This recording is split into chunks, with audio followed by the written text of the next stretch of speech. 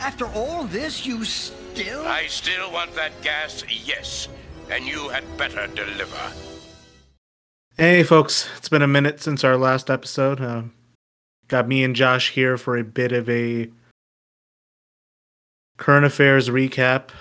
And we're going to talk about the midterms. How you been, Josh?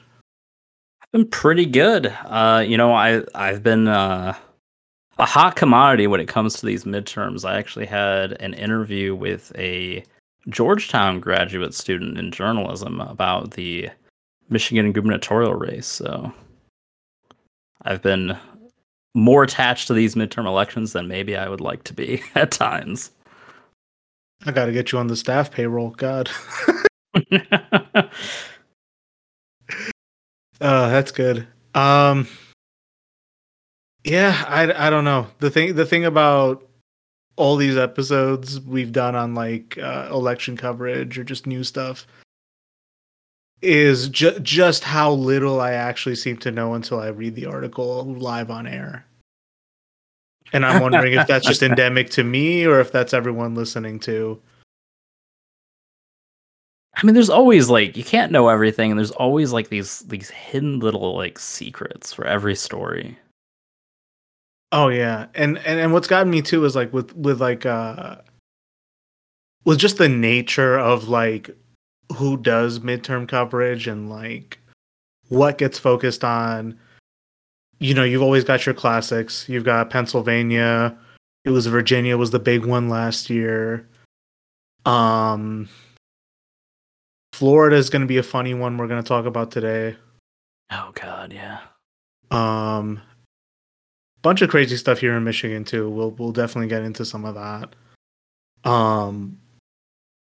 Before we do though,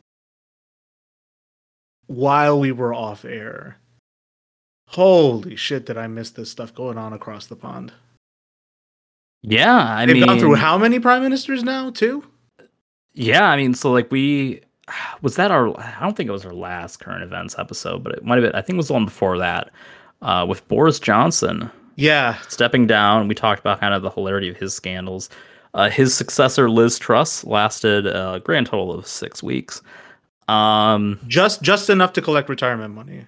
So good on her. Yeah, I guess. And, you know, I thought it was interesting. Like, I was seeing, like, some of her polling, and, like, she had, like, a 9% approval rating among conservatives. It's like, damn, like, I think Biden's got a better approval rating among conservatives than that. Right, and I don't know if it's, like, because I'm not well-read on this, or if it's, like, some of this internal party stuff in a parliamentary system is, like, off limits to the public, right? What exactly got her the job? You know, because I know it's like party leadership selects, but like, yeah, how do you end up selecting someone no one likes? How does that come around? I mean, it's like it's sort of like a vote within the party, but like it's such a small portion of it. So like that, it's a weird system. I don't know the ins and outs of it myself. But yeah, I mean, it's just wild that like, you know, it's like during her prime ministry, I mean, like, sure, like, I'm not going to say, like, you know, that was a banger in 6 weeks, right? The queen dies, the pound crashes more, and, you know, their party is just in shambles. So, you know, like, as I've seen a lot of people joke about, you know, a lot of would-be revolutionaries dream of accomplishing that. She accomplished it in 6 weeks.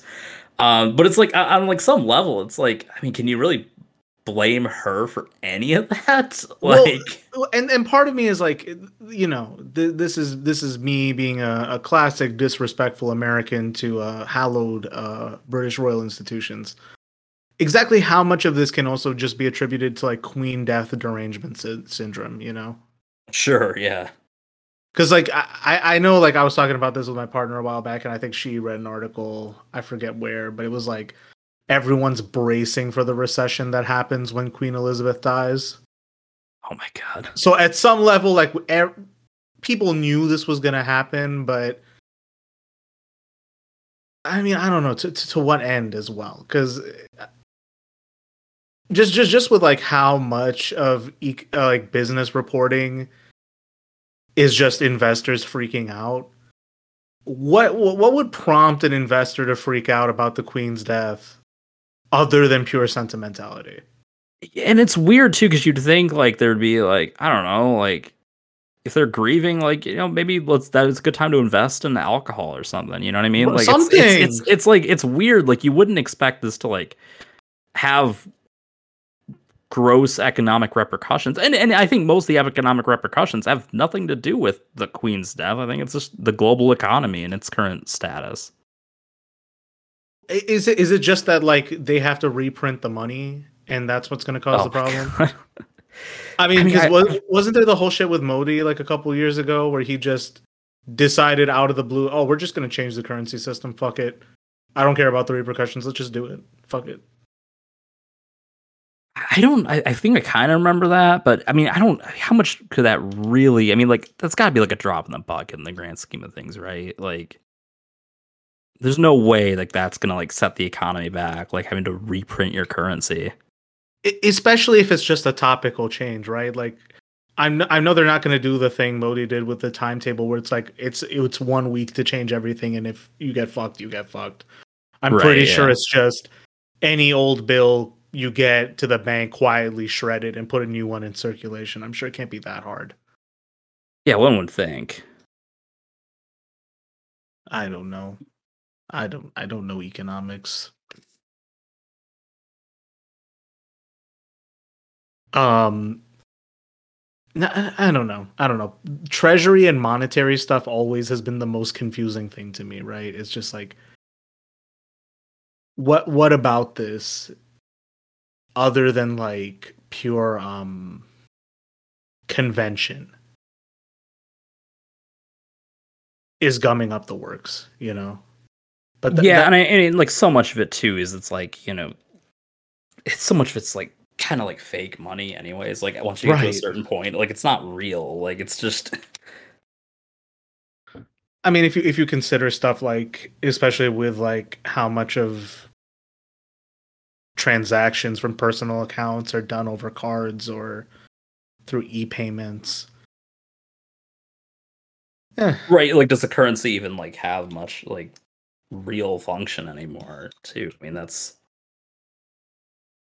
kind of another conversation to have altogether, and right, maybe they'll just embrace that. Like, Charles will be the first digital monarch. Right. I mean, I don't know. He literally knows he can't be bothered to move paperweights off of his desk, Jesus, I did. In not getting an episode out, we didn't even get to mention just like all the weird shit about Prince Charles ascending to the throne, right? And like, I just remember like immediately as soon as he's like set to take the stage, there's this coverage on BBC of him like, he's ready to position himself as the people's king, a man of the people, as it were. And then immediately, not even 12 hours later, there's that like video of him just like impudently hissing at like a manservant to like get a paperweight off of it. And it's like, what? It's like, could you look more out of like, not the man of the people? What rare bone disease does he have that a paperweight's going to take him out? What's going on here?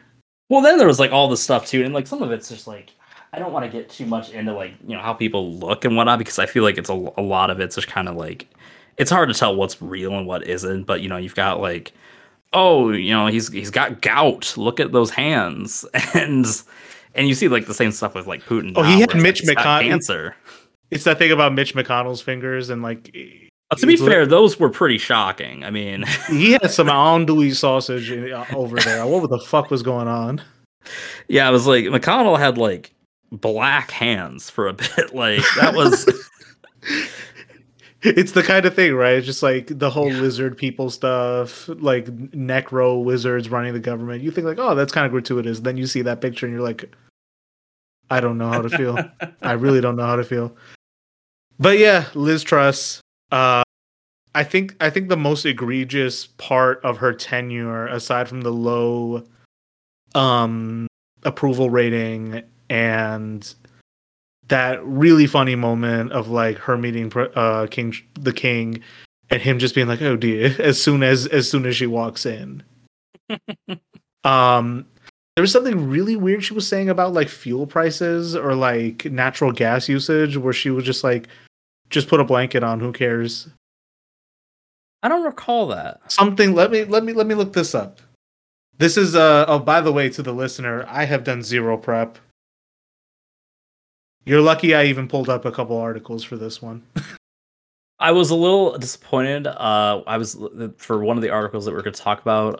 Unfortunately, New York Times. I don't know what the article count they actually let you look at. They let you look at one. They let you look at one. Okay, because it's like I'm like, man, it used to be like I used to be able to like look at this, all day, and then like we were done. But it's like now it's like, what the fuck's going on?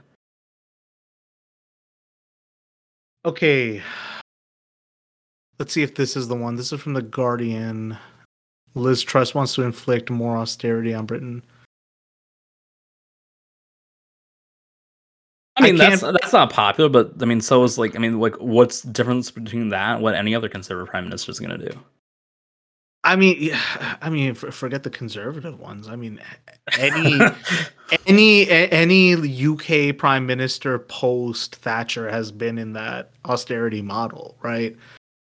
And I think I don't know. Like, I know that her statement was not well received, but how is this any different from like anything Rishi Sunak is going to say? You know what I mean? Maybe I think like too, it's like when you have like the certain I mean, it's basically like the Jimmy Carter thing, right? It's someone's in power in like kind of a bad economic period, and like I'm not saying that that's like sort of excuses their actions, but like when you're using this free market laissez-faire attitude, and you're trying to, as Carter did as well, try to govern, with austerity and whatnot, because got to keep inflation down. That doesn't really help anyone. Yeah. I mean, the reality of the Volcker shock is that how do you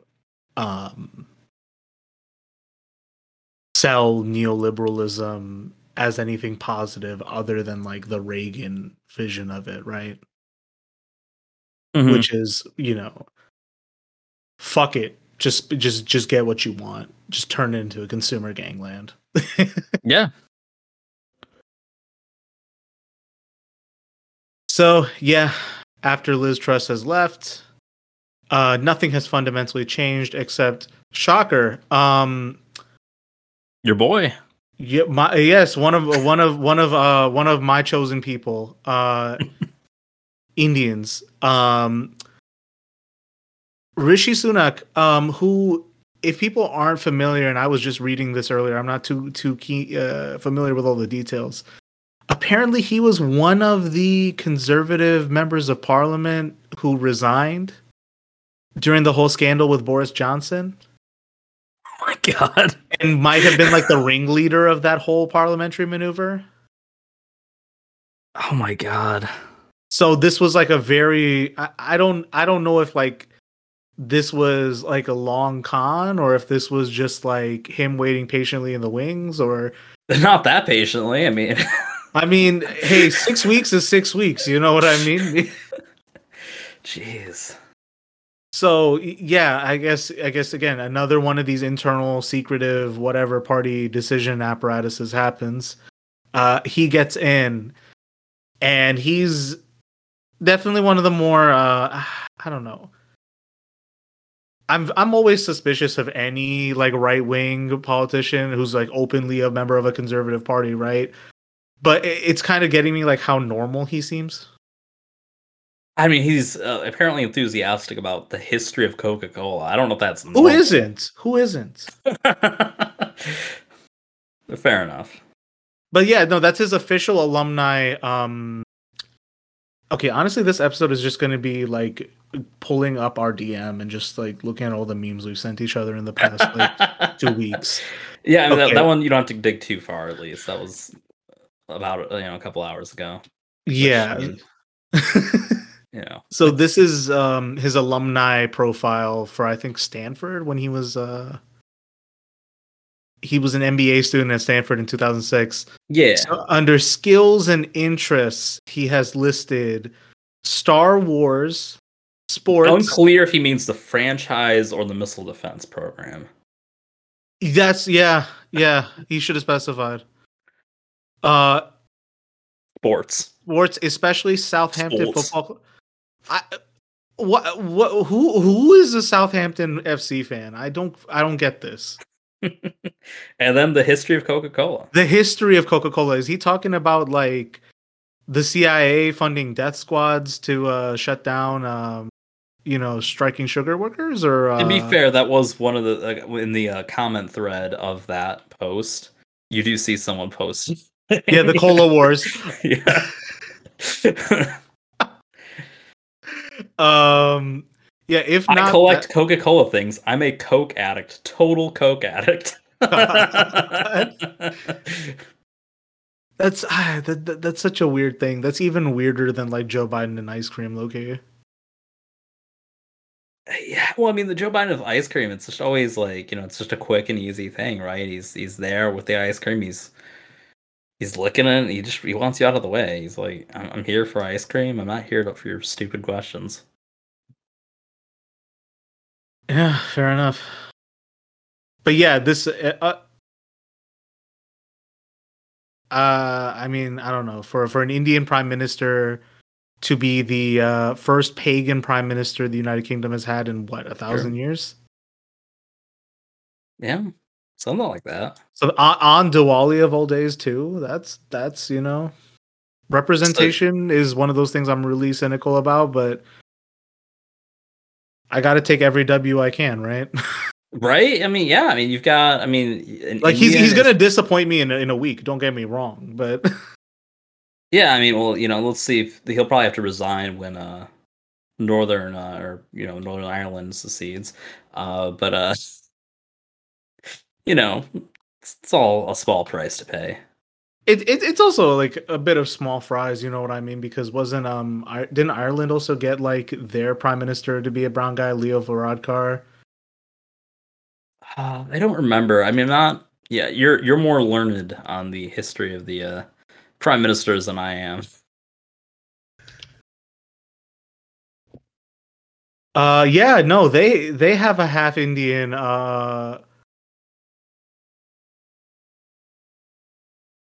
I don't know how to pronounce the name of that office. I just know that that's prime minister. And yeah, I guess I don't know. I guess all of the Brexit people worried about brown people invading the country might have had a point. Hey, isn't that kind of funny though that like leading the party that's gonna have to, and like he's gonna be the supervisor of Brexit, even though like the people that voted for Brexit primarily did so out of like racial fear and other nonsense. I like the thing about it, and this is something I'm saying as like a passive observer of this, and also just as someone on the outside, right? Is like it seemed to have been fueled by similar, if not the same, culture war forces that we keep talking about here, right? Yeah. Except like, and I mean, again, like this is me as an American not keeping up with any of this, not barely following up with the coverage of this stuff when it was hot, right? Does anyone even like want it now? They've had like what 10 like referendums on it now at this point. Does anyone really care if it happens or not? Have they even had that many? I don't know. I feel like it's probably no longer like. I'm exaggerating by 10. I don't know how many. Yeah, I mean, that's my intuition. It's probably not seen as that important anymore. I mean, I could be wrong, but like, yeah, I mean, they can probably try to weasel their way out of doing it if they really want to. Yeah, it's I don't know because like this is probably a point we're going to revisit when we get to our US coverage, right? But it probably should be stressed that like what is the conservative project at this day and age other than just either cruelty or some kind of desperate filibustering for no reason other than its own, right? Yeah, I mean, yeah, as you said, that's definitely going to be kind of the overarching topic for like a lot of these, and I mean, it's wild to me too because, and this is kind of like a generalized point that I've noticed with a lot of these races is, and especially like even for the ballot initiatives, it feels like they're running away from their own values in a lot of ways. Yeah, if not running away, like diluting it down to like one arena or like coasting off of like Trump's momentum and here in the United States Yeah, at and least. like the only thing, and like I mean, and to be honest, like I actually have no idea really what the like polling looks like as far as like acceptance of like transgender people, right? Like I mean, like I have no idea. Like I don't think they're probably as widely supported as like same sex marriage and stuff like that. But that seems to be like the one social issue that they've really just like put their hand. That is They've drawn the line in it. the sand. It's like that's the one issue, and it's like it has to be the only one they feel is like remotely popular. But And I don't know if that's actually rooted in like anything. it's the one thing that's made hay all year. If you like, if anyone's been paying attention to like domestic politics coverage and like between like some of the Supreme Court stuff, between different like state legislatures and stuff, and I guess just the malaise that we're living in, right? Mm-hmm. We've talked about this at length that like both parties fundamentally have nothing they really want to change about the structure of the state to a certain degree, Yeah. its role in regulating business. Maybe there's some topical differences, but broadly, we've had one party neoliberalism from our governments now. When it comes to regulating the role of violence, domestically or abroad, we are, if we're not exporting weapons to other countries, we're definitely getting new guns and vehicles and equipment for police across the country, right? So in such a system, in such an environment, what can you do other than turn any other thing like even with the pandemic, not to shift gears too far, right? Mm-hmm. The pandemic was like an actual like public health arena, right? And there was a lot of like confusion and a lot of like I'm not giving anti-vaxxers or anti-lockdown people some ammo here, right? What I am saying though is like there is like a kind of contradiction at the heart of like the level of state intervention happening all of a sudden, right? Yeah, and I think there's that, and I think too, there's a lot of people like Gretchen Whitmer in Michigan who've like kind of said that like with hindsight and like the information they've had in hindsight, they wouldn't have gone that far.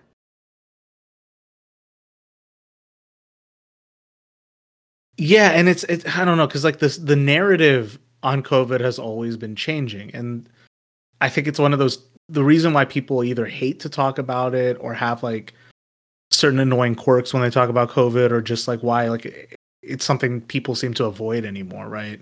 Mm-hmm. Not that like I'm the COVID understander. I again, if we lived in a just and moral society, I wouldn't be doing this show. Sure, yeah. It's like political expediency was at the heart of everything in the early stages of things. The lockdowns were unpopular from the jump. The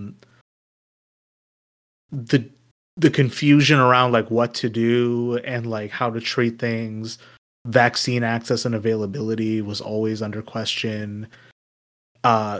The question of essential workers, like there's a bunch of like dependencies that come out of this public health crisis And there was a And it, lot of political questions that emerged that I think had never really been like entertained, or at least had not been entertained in the United States in a really long time. You know, the yeah, concept of like essential workers and stuff like that. Like all these things were sort of like they're really not revolutionary concepts, but at that like, you know, they seemed that way just because of how like divorced they are from like the mainstream um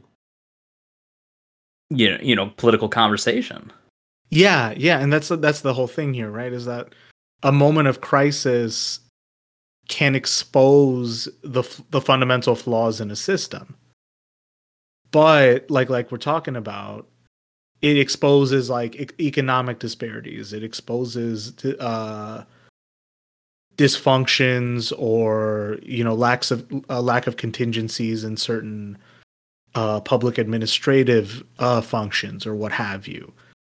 You can't address that in our system, so it gets turned into like either you're a chud who doth protest too much, or you are a lib sissy cuck who is going to get injected with microchips. And there was no fucking in between. And that's like what everything fucking turns into, right? To the point of even like I don't know, like the whole thing about how trans people have become the new target of the right. It's entirely confusing, right? Because like we said earlier, you know, the average person doesn't even know what they're talking about oftentimes with this trans discourse. It's this kind of issue that was Well, kind it's the of type of thing that like they can really warp certain ideas and imagery into something that's like really fucked up, and like that's like something where they're like, oh, like they believe in like mutilating kids, and it's like, right. you know, even, you know, with the procedures that they're talking about, I'm pretty sure those are not legal to perform at like a certain age. Right. And I mean that's the kind of thing too, right? Is like there's so much disinformation that's gone around about on the subject because of how politically charged it's become, right? Like Hmm. concepts that are standard practice, you know, like informed consent for care, the level of like restrictions on like hormone replacement therapy, stuff like that, the amount of counseling that goes into this, uh and just like I don't know, the varying like stories and known issues of like family trauma regarding acceptance, or like conversely, you know, the resources that you provide a family who is accepting, right? Hmm. We're not even at like a common thread of like, you know, the issues that face what I honestly believe is just yet another group of people.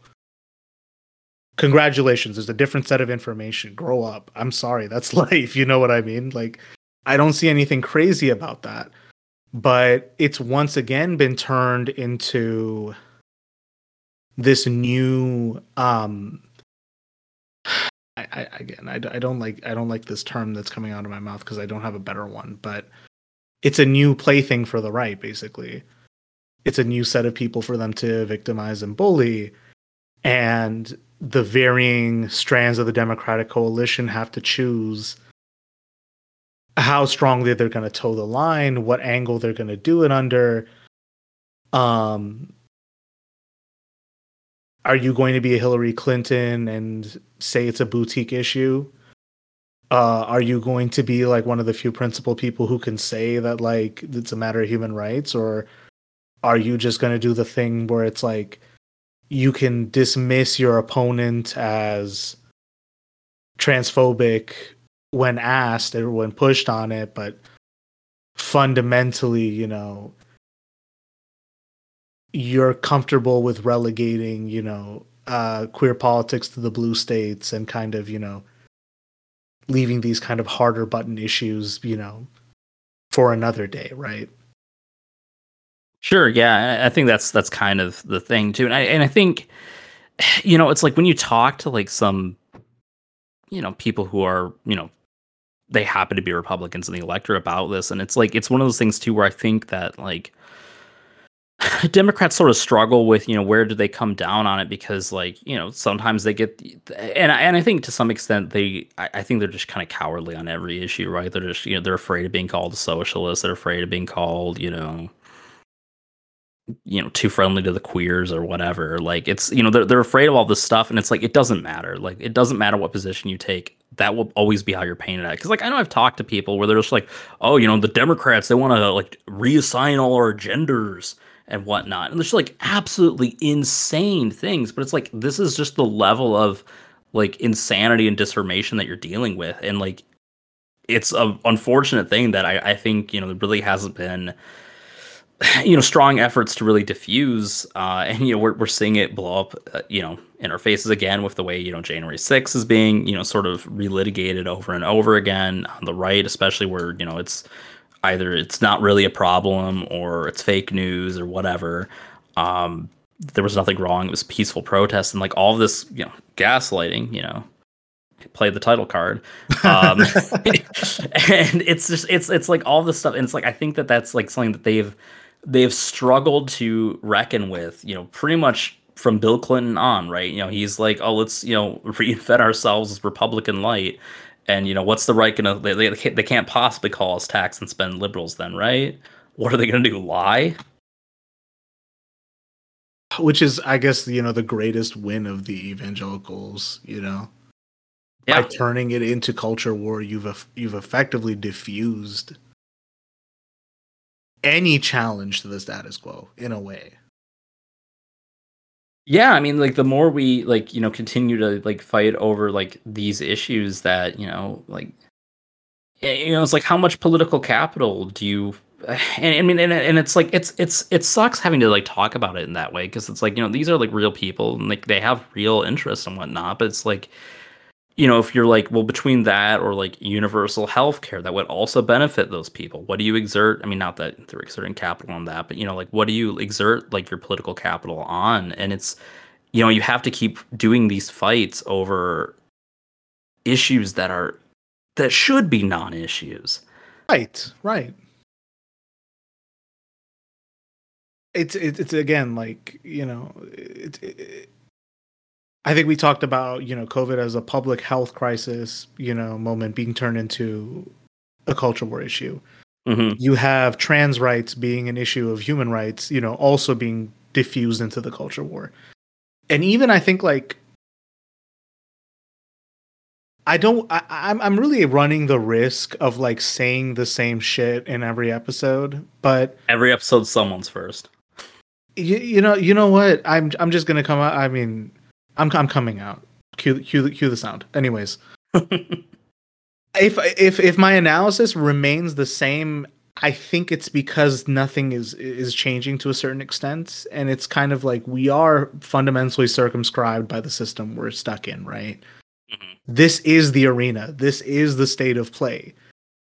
And if I keep coming back to this, it's because like American political discourse, the different arenas and discursive spaces that host it, the various players that operate within it, so on and so forth, they are processing it through the culture war filter, to the point that even like questions of like what is the efficacy of voting, it gets turned into a all or nothing thing, the way the culture war will spit something out.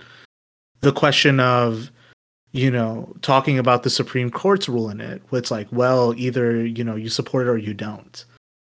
And I don't know, at some level it's like you could even tie this to like past discussions we've had about American civic religion and how like maybe we could start talking about like how any questioning of it turns into like a moment of apostasy, right?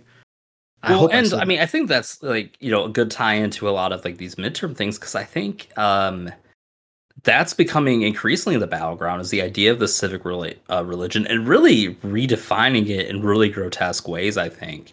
Hmm. One of the big points I noticed with DeSantis's debate, I believe Dixon made similar points in hers as well. But the idea that like, oh, like they're trying to like teach you to be un-American in schools. Like they teach you that like we were made from like that. This country was built from stolen land. It's like, well, newsflash. And I was like talking to my brother about this earlier today too, and it's like, I mean, I know I'm like, almost 10 years removed from the public education system, right? I graduated high school in 2013. And it's like, I find it hard to believe things have radically changed in 10 years. But I would hardly describe my education as woke by any definition. I would even struggle to define current education as woke. I mean, like, for crying out loud, right? Like, this all keeps resurging at certain phases because the culture war is cyclical in a way, right? Yeah. And I think you might remember like the AP US history curriculum wanting to be changed in certain states because like the curriculum mentions very plainly, not even criticizing it, right? Like things like sharecropping, imperialism in the Philippines. Yeah. Like I'm sure like an enterprising young conservative freak could probably find a way to like spin that into something like they could feel proud of if they wanted to. God forbid they do. I don't think anyone should. But it's just the kind of thing where it's like I don't want to do that hokey thing where it's like, now look who's triggered, now look who's sensitive, look who's the snowflake. I don't want to do that, but there is something to be said about like how there is this mythology that people hold on to dearly that is fundamentally a lie, right? And I think like there is just something mature about just just learning a little bit about that and being like, okay, feels bad to cast this off, but I can let it go. Maybe be better tomorrow. I don't know what's wrong with that, and I don't know where that comes from, other than like, again, not to sound too woke here, but the cruelty at the heart of the American empire in a way. Mm-hmm.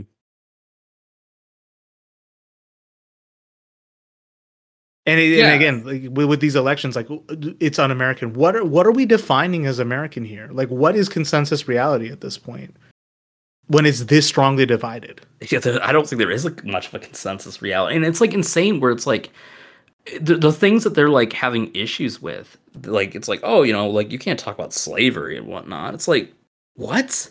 Like, what version of history can we teach? Like, oh, hey, here's the revolution.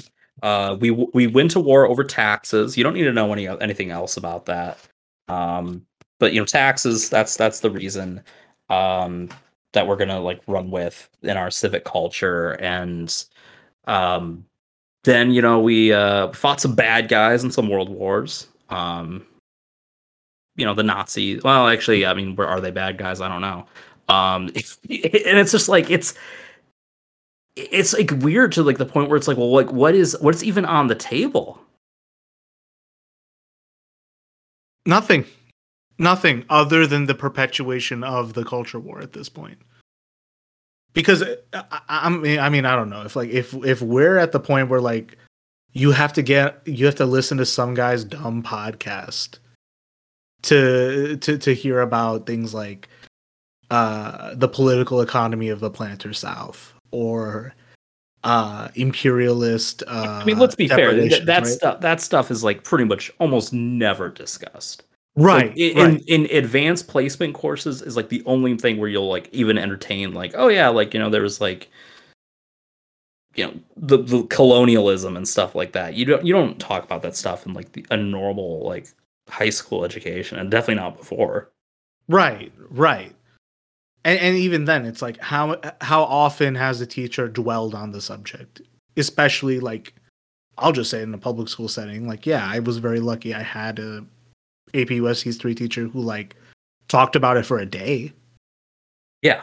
But it's a public school setting. He had to rush through that shit. We didn't even get to make it to the 80s. Well, and you yeah, know what I and mean? like some of it's like it's not like necessarily to like, you know, bury these teachers and say that like, oh, they're really bad at their job. Like, I mean, I liked mine as well. I mean, it's just, I mean, there's so much to go through, the nature of the curriculum. Like, I get it. Yeah. But, you know, like, it's just the idea that it's like, oh, like they're teaching, and like teaching our quote unquote kids these like awful anti-American ideas. It's like, you're not touching any of this stuff till like at the earliest, like sophomore year of high school. Like, Yeah. do you really consider that person a kid?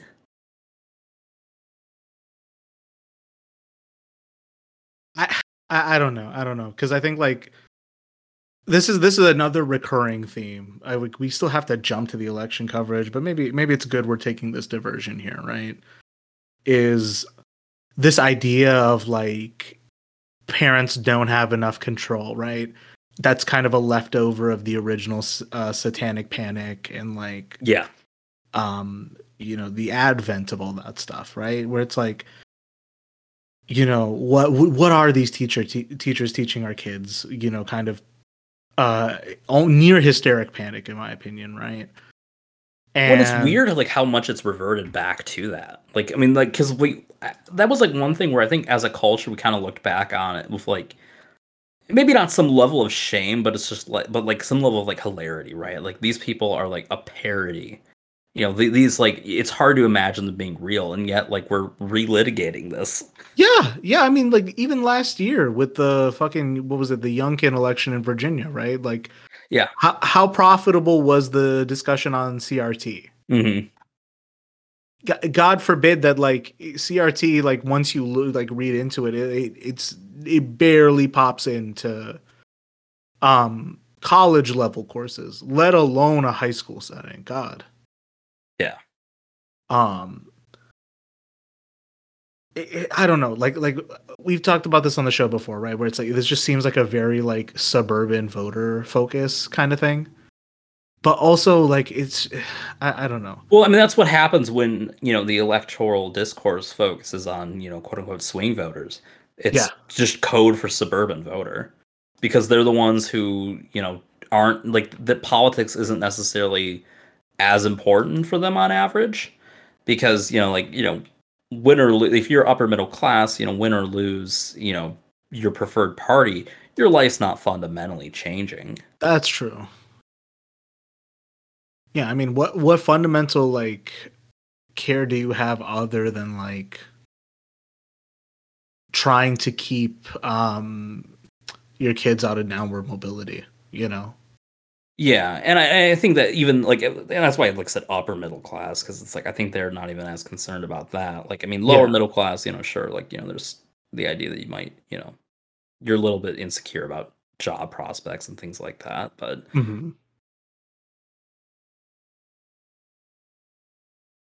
yeah, it's just overall, I don't know. Like, it's fascinating to me that like this same cohort of Americans can, you know, log into Netflix and watch the newest season of Stranger Things, where literally they have a Satanic Panic story arc, right?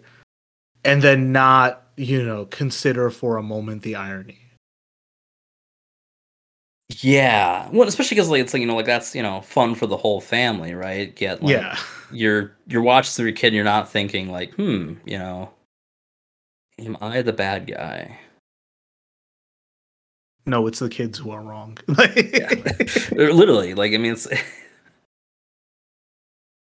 yeah, I don't know. Just it's like I don't know what project the right has. We've kind of talked at length about how, you know, Democrats are kind of either fumbling the bag or they might have some kind of strong but limited pitch at certain times. Or they're just, and I mean, like they also just have like the issue of like I think a overly large umbrella, which I mean maybe that's part of the issue with the right as well. But like I don't feel that way, right? It's like all your like, you know, it's because they're just too afraid to like openly put out their ideas because they know they're unpopular.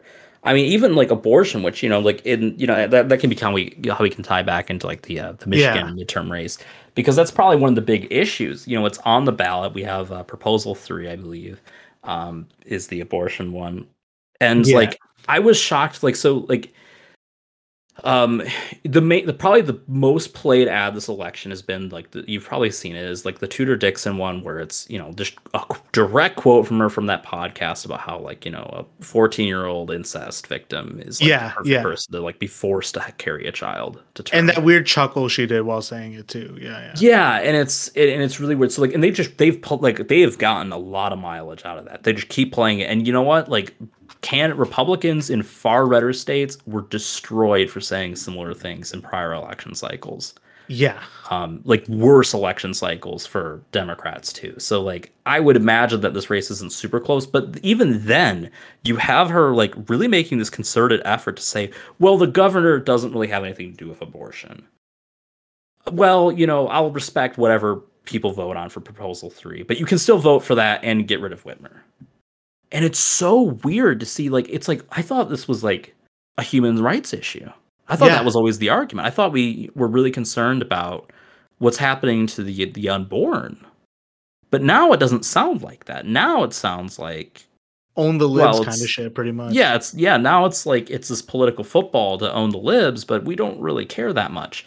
And I've been asked about that in the interview too. He's like, well, she said that the governors don't really have anything to do with that. I'm like, it's disingenuous at the very least to say that. I mean, that's like saying that the president's not involved with like any number of policy things, right? Like they obviously influence the legislature. She obviously could choose to pass a law, if she promotes the legislature to, oh, hey, let's ban abortion statewide. I mean, she would sign it. She would play an active role in lobbying it. To say that she doesn't play a role at all is kind of delusional.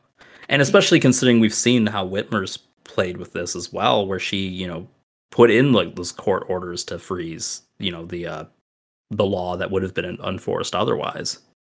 Right. And it's also like to say that the governor has no role. I mean, let's just talk, right? Is like, this is a bit of a sidebar, but in Florida, right, there was a ballot initiative to legalize restoring voting rights to felons. DeSantis was the first person to put a block in it, to the point that basically the entire program gets voted for, and then he basically renders this ballot initiative toothless. So I don't believe for a minute that any Republican governor would, look at a ballot initiative they find unsavory and, play the principled card and be like, well, exactly. Yeah, it's I don't know. It's if anyone has been paying attention to the past 4 years, what are we, The guy said he was probably an unnecessary limitation. I mean, you could look back even further than that. I mean, you could look at the founding of the country if you want to get woke, right? But I digress.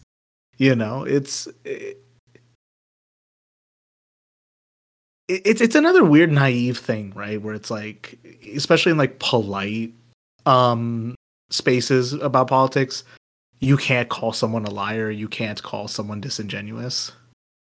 Yeah, and it's always like, and even like, I always said for like the longest time it's worse to like call someone a racist than for them to be racist. It's like the same exact thing. Like you can't like actually call people out because that's like divisive and mean. It's like so what? Let me be wrong if that's the case, right?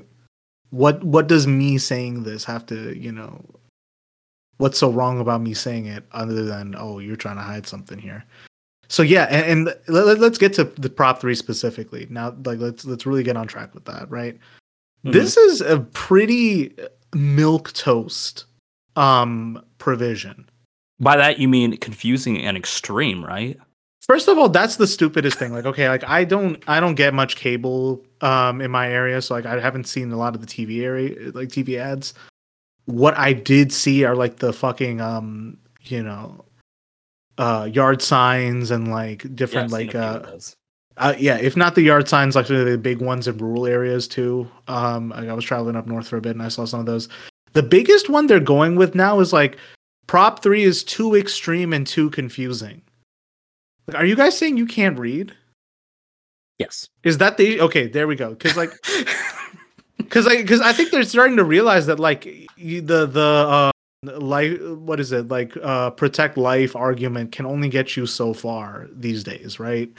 That like they're just trying to like say like, oh, this infringes. I think the other disingenuous one was this infringes on family rights. Yeah, which ones? I haven't Which seen ones? that one. Like, I haven't seen that one as commonly, but yeah, you're right. It's like this whole like right to life. That argument is like gone to bed, and like I've like even like some of like the party agents that I'm still I would hesitate to call friends, but Facebook still I'm friends like for sure. Yeah. yeah, like Facebook friends, like they're even like just kind of like, well, it's confusing, it's extreme or whatever, and like even it's like regardless of what you feel about abortion, it's extreme. It's like, what if I believe in like post 5-year out of the womb abortion? Then it's like hardly extreme, right? Like, what if that is my position? You can't say regardless of my position, it's extreme. Yeah, it's I don't know. It's the usual bullshit they all get into. But I mean, let's read this extreme text. Okay, so this is from Bridge, Michigan's article explaining what the proposal would do. I'm just gonna cherry pick what from a paragraph here.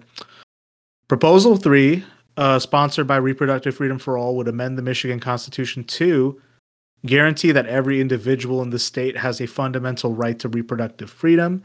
That would include the right to make decisions about abortion, but also prenatal care, childbirth, postpartum care, contraception, sterilization, miscarriage management, and fertility care. Again, pretty common around the world at this point. I don't see what's controversial here. Still allow elected officials to prohibit or otherwise regulate abortion after a fetus reaches viability. However, the state could not prohibit any abortions that a medical professional deems necessary to protect the life or physical or mental health of the pregnant individual. So again, like, mental health one I thought was interesting.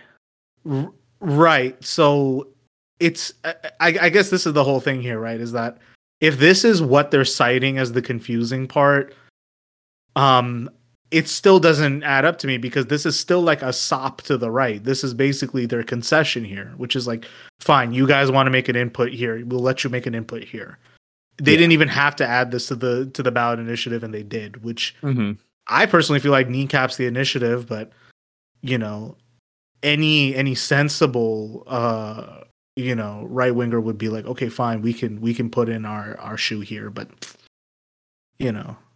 well, and that's the thing, nobody wants to work anymore. Well, this issue has like it's no longer like a compromise issue, right? It's like you either like it's all or nothing. Yeah, they've pretty much admitted that now, right? It's like like no exceptions. It's all or nothing. Yep. Okay, we got 2 more points here. So, only allow the state to restrict abortion rights if the restrictions are justified by a compelling state interest achieved by the least restrictive means. No, admittedly, that's actually the most confusing thing. But even then, that's like I'm sorry, direction. Like that's a legislature full of lawyers. They all know what that means. Yeah, they all know. Like, okay, try not to invade too much personal privacy here. Got it. And I'm sure like they could basically get away with violating it if they wanted to. Like, that's the line that lets them kind of get away with it. Yeah, right? Like that's the only part that I think is confusing, and it's explicitly like. But this is confusing to citizens. Yeah, like that's throwing a bone to like the right. Yeah, so 2 bones have been thrown to the right already. And then the last one here, prohibit the state from penalizing or prosecuting an individual based on actual, potential, perceived, or alleged pregnancy outcomes, including abortion, miscarriages, and stillbirths. So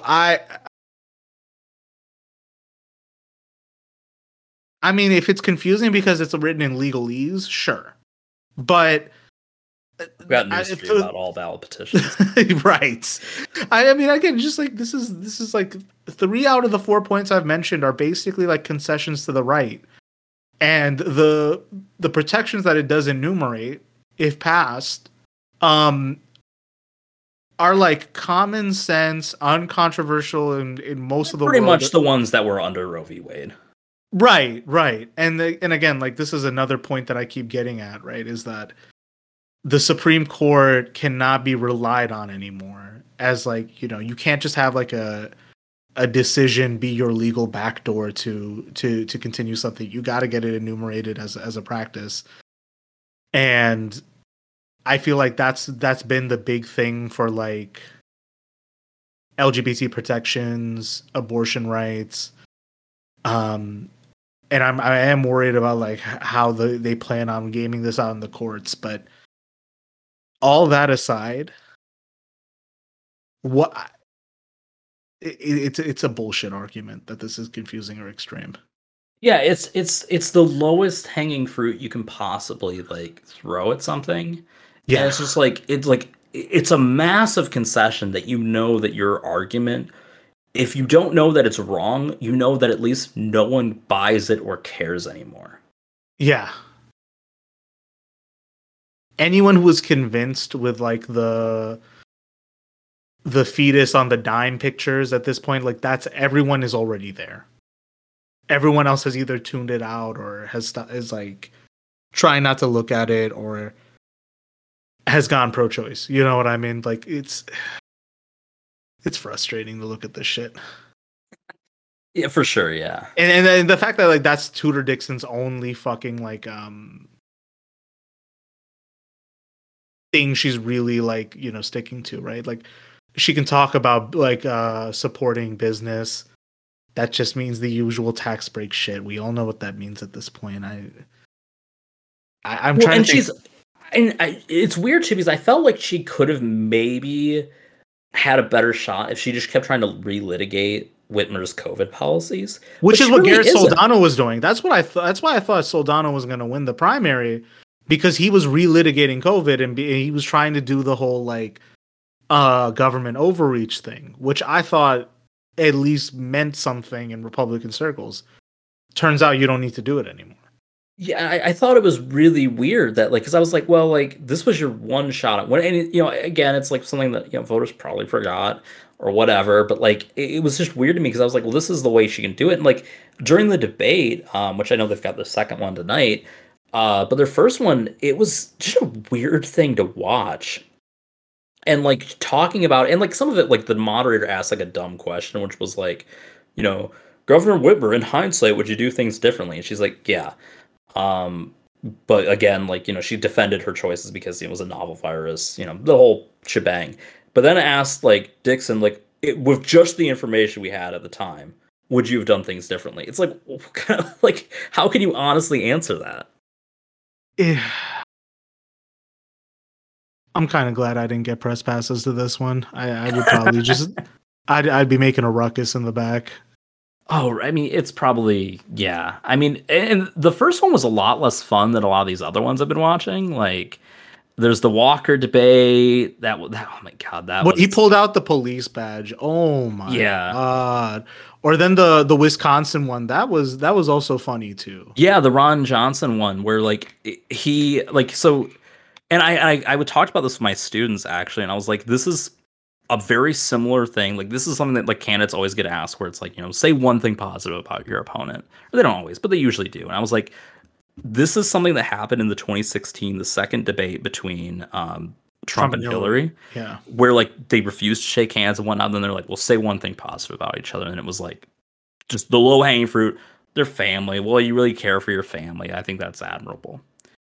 And so, of course, the Democrat does the same thing for the Republican. Then Ron Johnson comes back with, well, I think he was raised well, but I just don't understand why he would betray this country.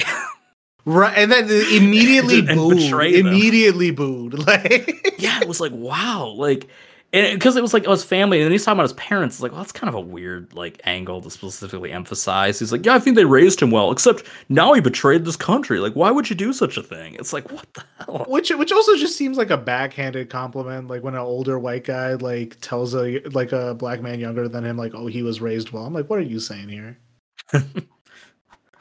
Well, I mean, it's, you know, I didn't plan on talking about this too much, but, like, some of the language that these GOP candidates are whipping out, like there was the Rubio canvasser that was attacked, which seems to be for no political reason. But the guy, for what it's worth, is like a known like neo-Nazi. But he's like, he was attacked by 4 animals. I'm like, holy shit. Like, like four actual like non-humans, or like, what happened? Like, well, it was that he was attacked in a Latino neighborhood, and there were no animals involved in the attack. Oh, fuck me. Okay. Yeah, that's why I'm like, attacked by 4 animals. Like, what? What are you saying? What? Did you get attacked by gators? What happened here? Like, what is going? Yeah, I was like, holy shit! Like, we're just like calling like people animals. Like, what the? Well, it's just a leftover of like the 2020 BLM protests, right? Where it's just like anyone who threatens a right winger with violence is like deranged in some way, but also, they can, they've got a green flag to threaten violence on anyone. What was the fucking Tom Cotton who said that shit about give them no quarter? I think so. That sounds like Tom Cotton. Demons, ghouls, all of them. God. Oh God. Okay. Of all the Senate races, I have to say by far Herschel Walker and Dr. Oz have been the most entertaining from the Republican PAC. For varying reasons. Oz is especially surprising to me, right? That like this man has had so much TV training, literally had a syndicated show, and like cannot film something organically for the life of him. It's so weird, and like it just hit me when you were talking about it that I was like, yeah, his TV show was primarily for like upper, like 30s and up, like stay-at-home moms, right? That was who watched the show. That was when it was, on. That was basically who it was scheduled to, right? It basically just took over like the Oprah Winfrey time slot. It's under her network, yeah. Is it under her network? Yeah, it's through OWN. Let me look it up, but I'm pretty sure, yeah. Okay, because it was on ABC first. But I wasn't sure. Not her TV channel, but like her production company, I mean. Okay. Maybe it was. But it's like, so he has that, like, you'd think he would have like that demographic in the bag, right? Like these suburbanite moms. But then his campaign has decided they want to pursue like a younger demographic. Created by Oprah Winfrey. I'm surprised. I am surprised. Interesting. I'm surprised she didn't like, well, maybe I shouldn't be. I was surprised she didn't like condemn him more thoroughly, other than just like, yeah, I'm not going to endorse him. Which is like, yeah, it's a little scathing, but like, do you really want to be like, you're the guy, you're the one who brought him into like the scene? Like, you really want to like, don't you think you should like distance yourself from that in some way? Like, express some regret, like, or anything? Like, do you care? But yeah, so like he has been like trying to like cater to this, like, I guess a younger demographic with like just the worst meme ads that he could possibly come up with. Yeah, the Finance Bro ad that you sent me, that's so fucking weird. Oh my God. And yeah, the Finance Bro one. So that was his ad against Dave McCormick, who was his primary opponent. And like, it's all about how he's like this China bro, this finance bro guy. And he's from out of Pennsylvania, which is like, so is he. So like, right. Why are we drawing attention to this? But even like, there's like the one ad he has for Fetterman where he's like, look at his brain, and it's like this like old school, like what you'd see on like a PowerPoint graphic, where it's just like his head opens up and like weed comes out and stuff like that. It's just like, who are you trying to appeal to? Oh God. Oh no. And then let's not even forget like that disastrous video of him like walking through the grocery store. Oh right? Yeah, where he's like, "Oh man, this costs how much?" But first of all, just like it's like a crudité board he's trying to build, but then he gets salsa with it. So like, I'm already like, who in Pennsylvania is eating a crudité board? Let's start there. Who? Then like he got the name of the store wrong, and it's basically the Pennsylvania equivalent of something like a Myers. So like, immediately like people are like singling him out as like, of course you don't live in Pennsylvania. Like why would I even and then just like how out of touch it looked, right? That's like this rich guy at a grocery store going for shit that people do, like, you know, already don't go for and stuff. To try to make like a ham-fisted point about inflation. What he does even do is like weird. Like he does it. I think he picks a leaf off of something when he shouldn't have. He should have just picked up the whole thing. Very unhinged, very weird behavior from him, for sure. Yeah, it's so wild. And like, I mean, the Fetterman like campaign, I mean, it's just like, it's going at like, and you know, I talked about this in my class where I was contrasting the campaigns. I was like, you know, people were like, well, he's going after like Oz more from like this stylistic standpoint, right? He's like talking about how he's like a bad person or he's like out of touch. It's like, well, to be fair, that's more like he's only running on like vague ideas. He's not running on substance. So you have to attack that lack of substance with, you know, a similar lack of substance, because like, and like it's just, it's so weird where it's just like the Fetterman campaign is basically just like outsourced its own ads to just like, here's Oz doing stuff because he's like so he's out like a of touch. reverse meme candidate, basically. Like I don't know. Like Fetterman's record is kind of weird to me, but like he has enough cred to at least like brand himself as like a Democrat to old kinds of Democrats kind of guy. Like he could bill himself as a progressive to certain camps. He can bill himself as an established guy to other establishment guy to other camps. He can kind of bill himself as like a blue collar guy to different blue collar stuff. You know what I mean? Like maybe the campaign is doing that. I'm not following this race closely at all, right? But you are right that it's like it's what is he offering other than like I look like a WWE reject, vote for me. Well, I mean, he does have some other like ideas and whatnot, but it's like so I would say like on his end of the campaign, he has like campaigned on like more of the you know, definitely I would say probably to the left of like the modal Democrat. Usually, yeah. And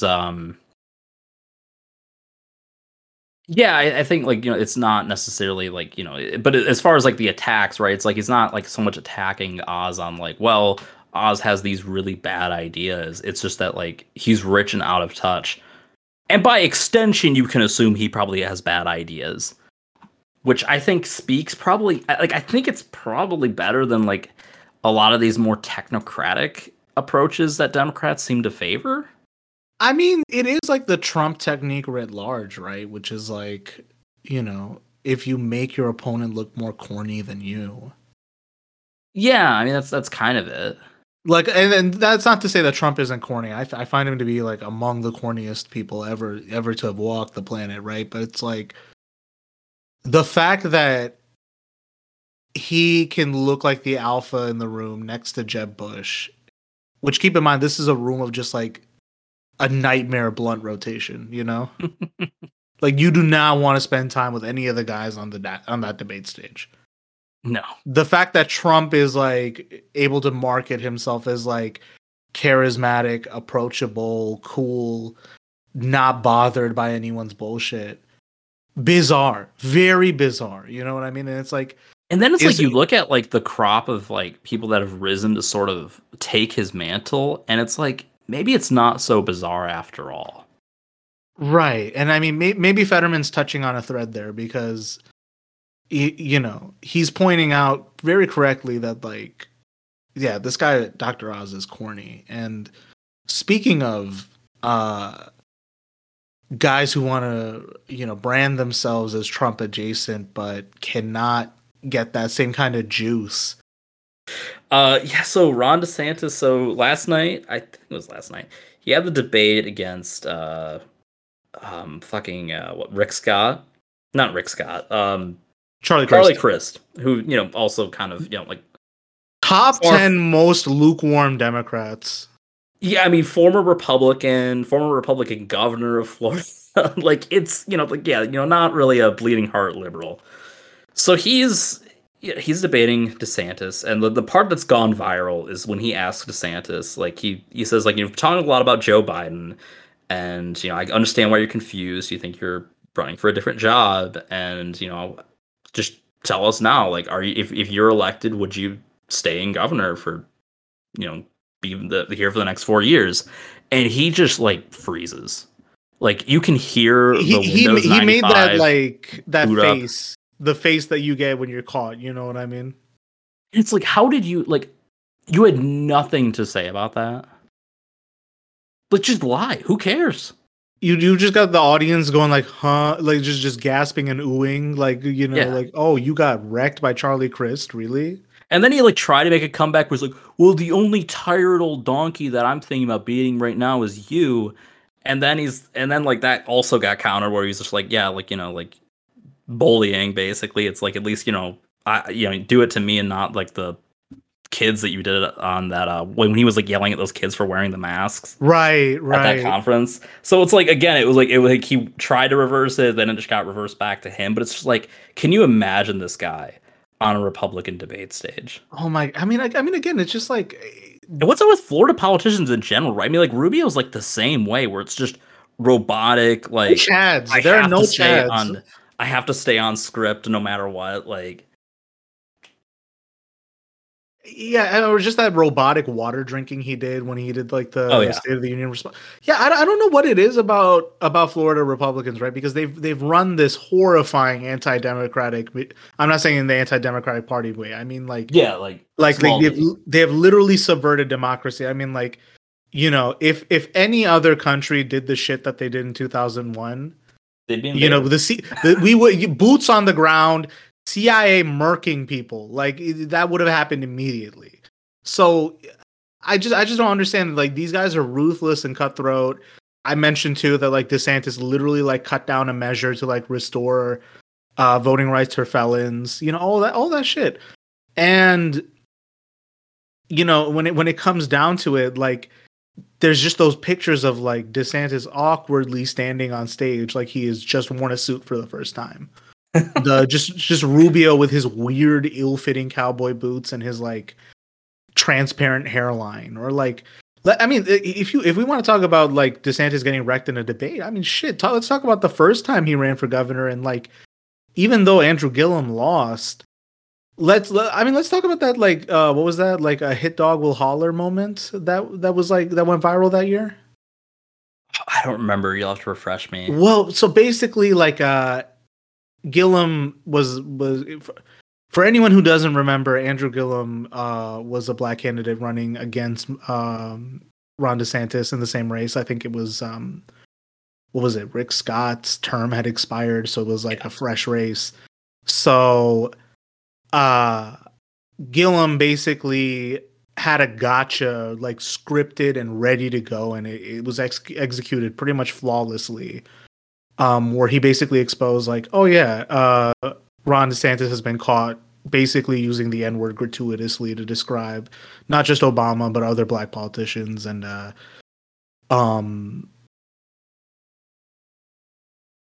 you have this moment of DeSantis like stuttering and like trying to like weasel his way out of it, and then Gillum responds with, my grandmother told me a hit dog will holler, and he hollered across this room, which is, I'm sorry, like if you have like those kind of like Southern pithy kind of stuff going on in a political debate, gold star moment, Yeah.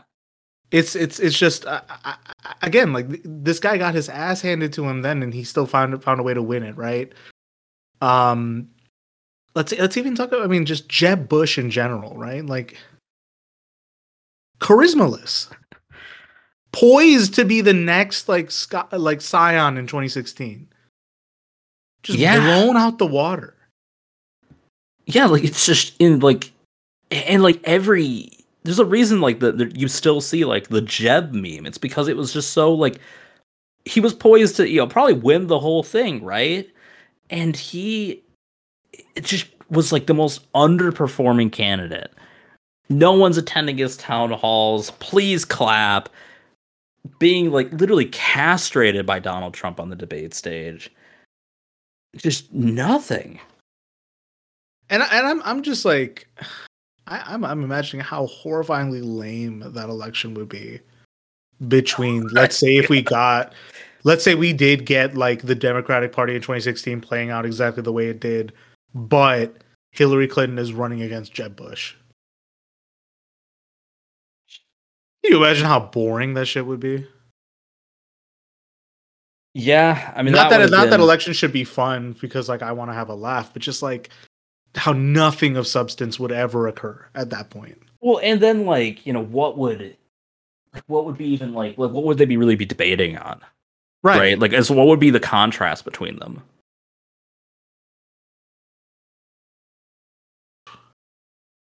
I don't know. I mean, you would probably not have Bill Clinton's legacy being brought up. You wouldn't have the Pacific Partnership Plan be a mainstay in the debates. You definitely wouldn't have had. Well, and they would have both been for it. I mean, Hillary had defected from it, which was like, it's like you fucking you negotiated the plan, like right, like literally, like like the discussion on trade and globalism, it would have never come up in that Trump fashion, the way that it did. You definitely wouldn't have had man. I could not imagine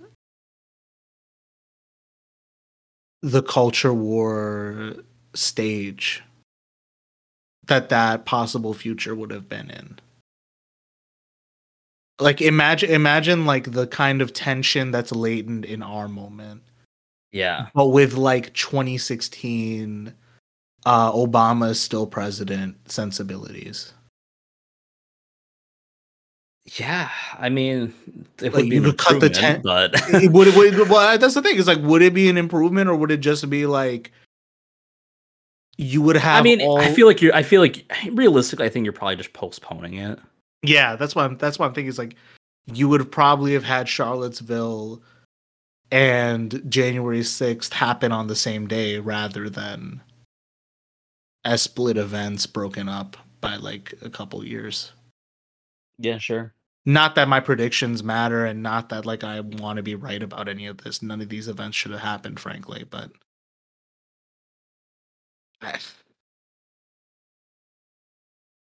I really don't know like what's really what stands to change from this election. Like, I don't want the Republicans to win, of course. Who does? Well, I think it's unfortunate that like, and like, I kind of buy the argument, right? That like, it's like, if they win, like, do you then just get like January 6th, but for real? And or they do like the quote unquote legal version of it, and I think that's like the thing that's frustrating, right? And like, and in Michigan too, it's like it's one of those races where it's like, well, we don't have any real impact on like the composition of Congress, right? Because there's no Senate races, the House races. There's a few toss-up districts.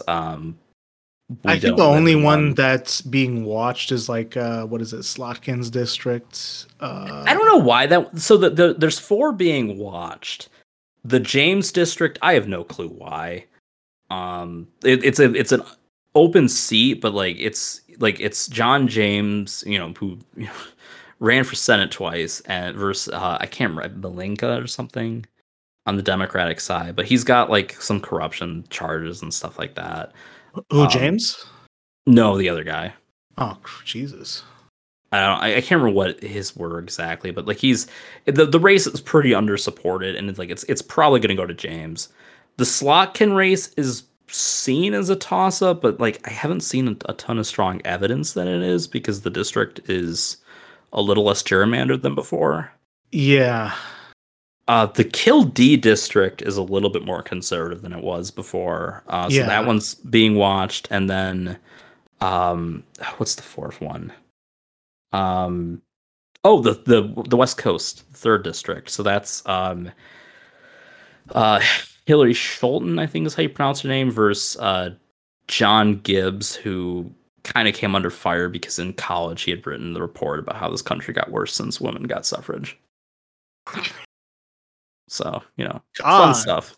what a stupid thing. What a stupid thing to do. And then Oh like my his God. campaign's like, well, he was trying to create like thought-provoking conversation. It's like, what kind of thought-provoking conversation is there to be had there? Like, But congratulations, John C. Calhoun is like is following you on fucking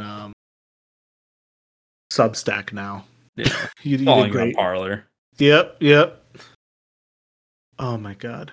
Even the suburban district stuff is weird. Like the whole thing about the Michigan redistricting stuff, right? Is like I wonder to like what extent reform within the system can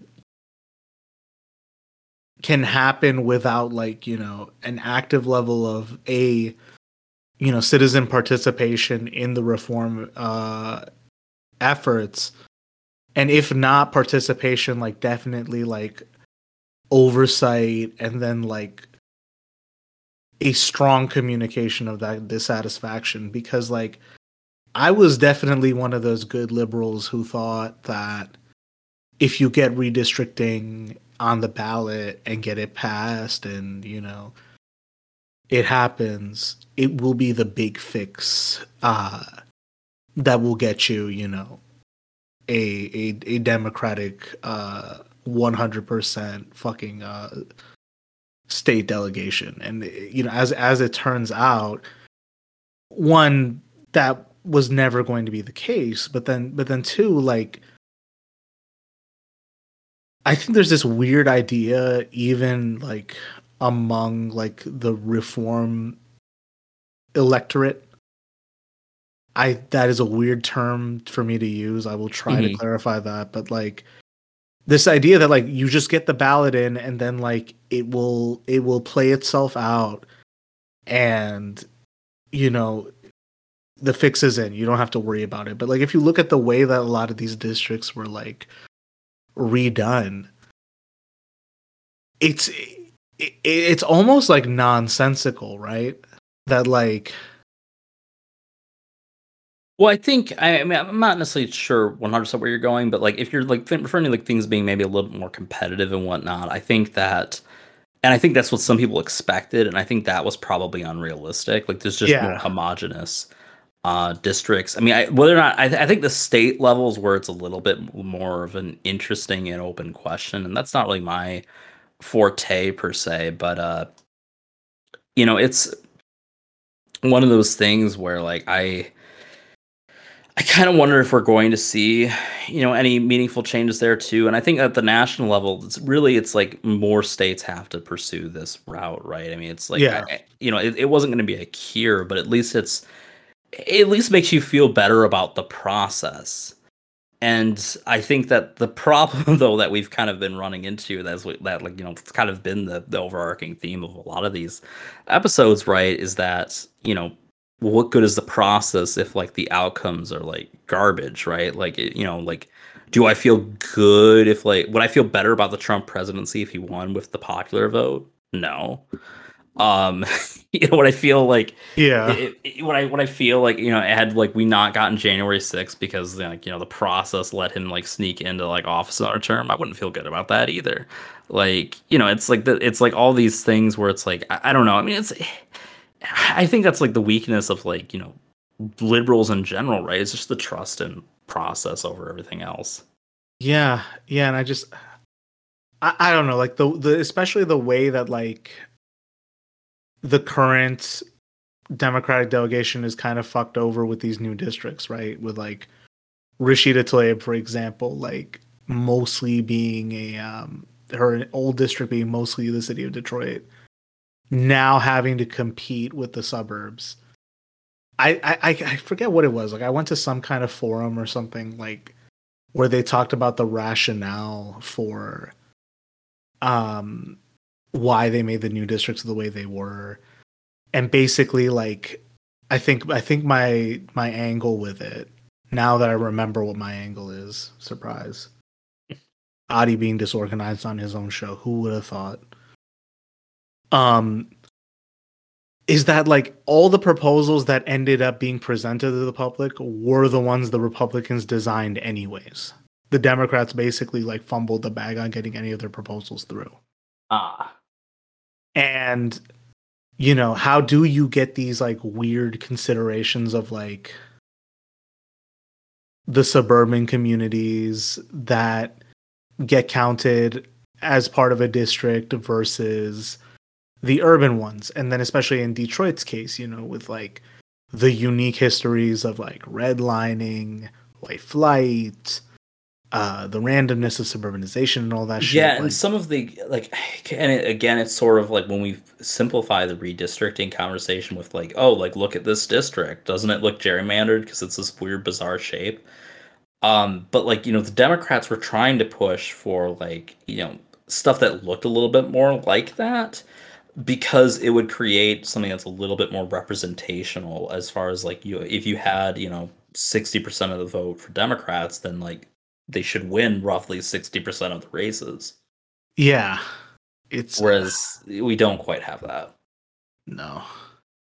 So yeah, I mean, it just, I don't know. I mean, it's certainly better than what we would have had otherwise, but it's definitely like, well, it's what I wanted, so like I can't exactly complain here. Like it is good that like redistricting is subject to some kind of oversight now, but I think I will never be happy unless I see like perfectly square districts in my lifetime. It's got to be a perfect square, as much as the geographic, you know, boundary will allow. You got to fight for whatever you can get in that district, and it's got to respect county lines. Like I think I really love the Iowa congressional maps just out of the blue, because they cannot like cross county lines to create a district line.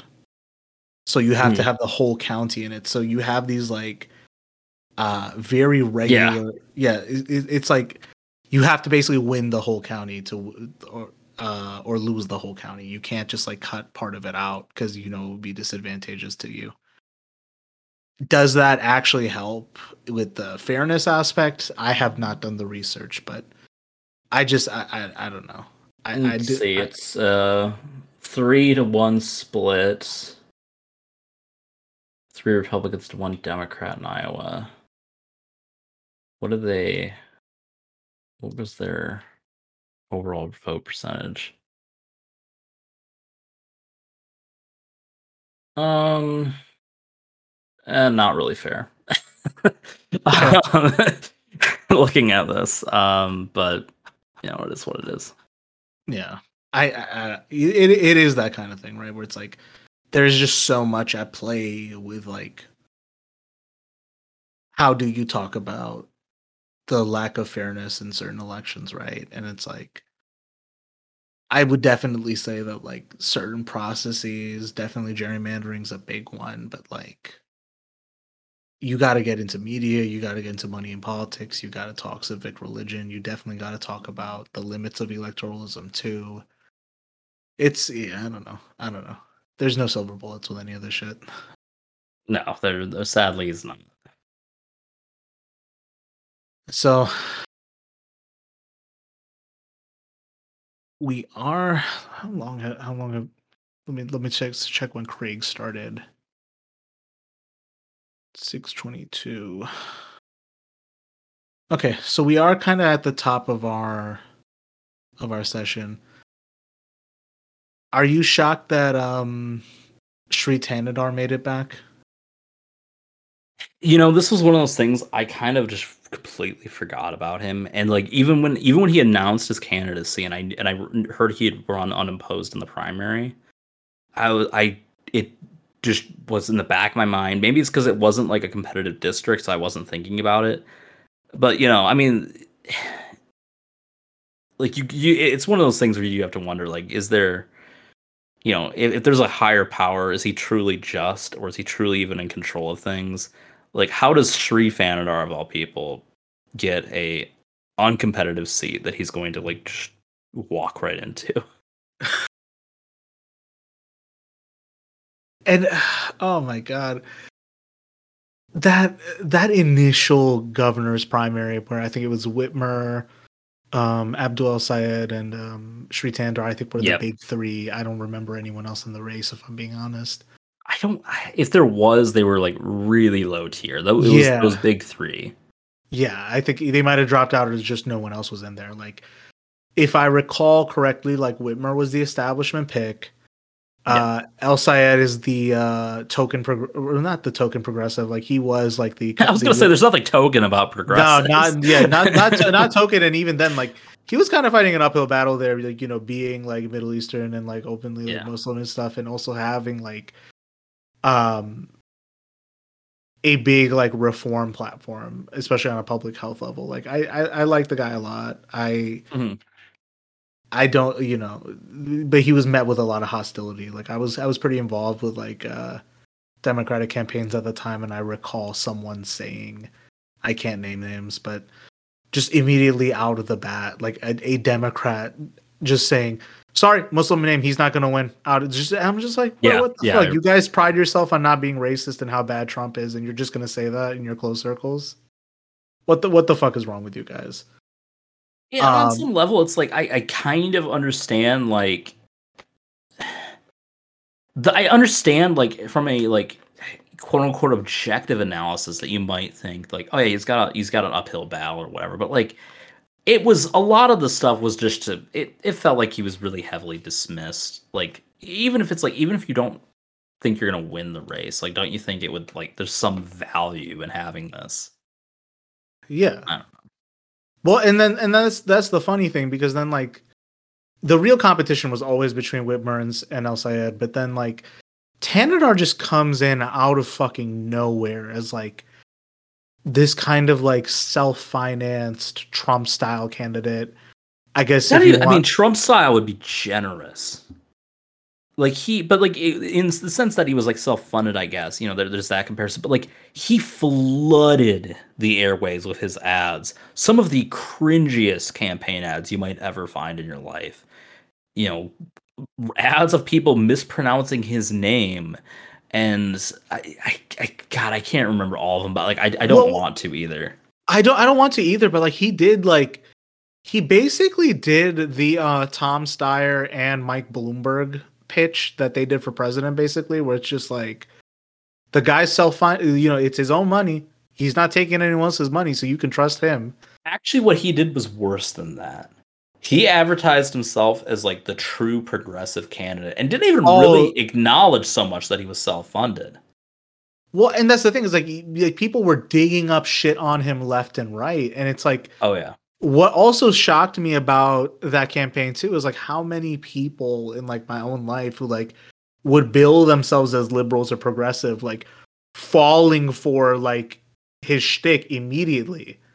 And the thing about AstroTurf, right, is like it's surprising how many people fall for it. Like it's literally like Democratic Party AstroTurf, and like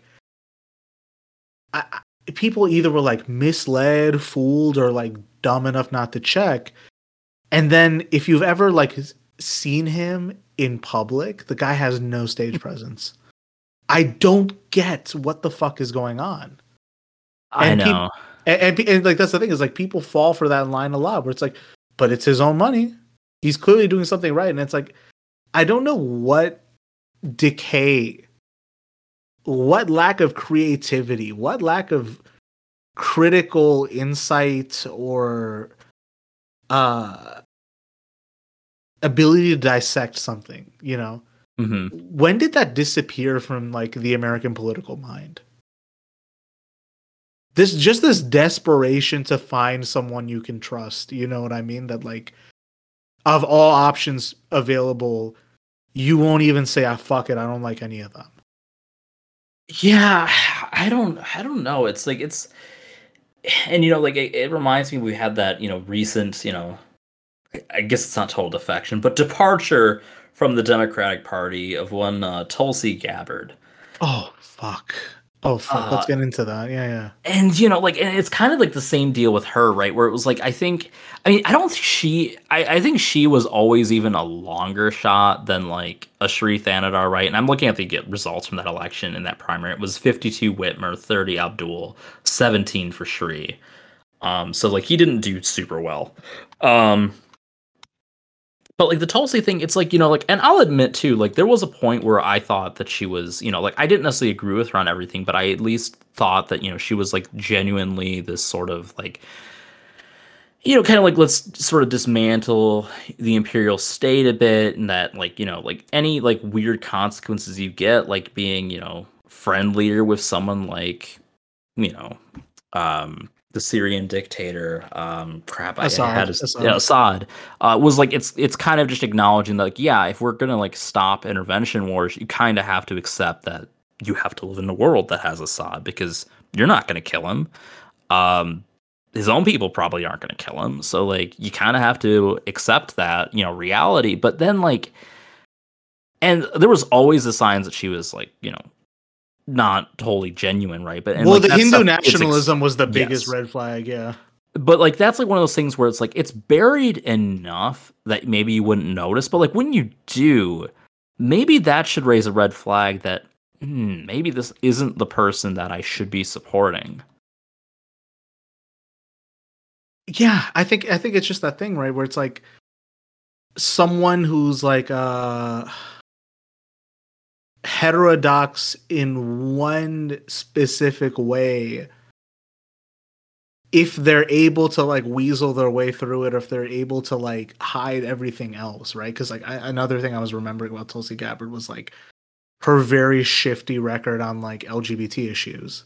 Yeah, like it took until like 2016, I want to say, for her to basically like admit like, okay, yeah, I was wrong, sorry. Yeah, I think so. And like I understand some level of like wanting to like sort of forgive people or think that they can evolve, right? Like I the idea of like true purity tests, like I think most people, if you really thought about your past political views, they probably all weren't great, but they evolved as you became more informed.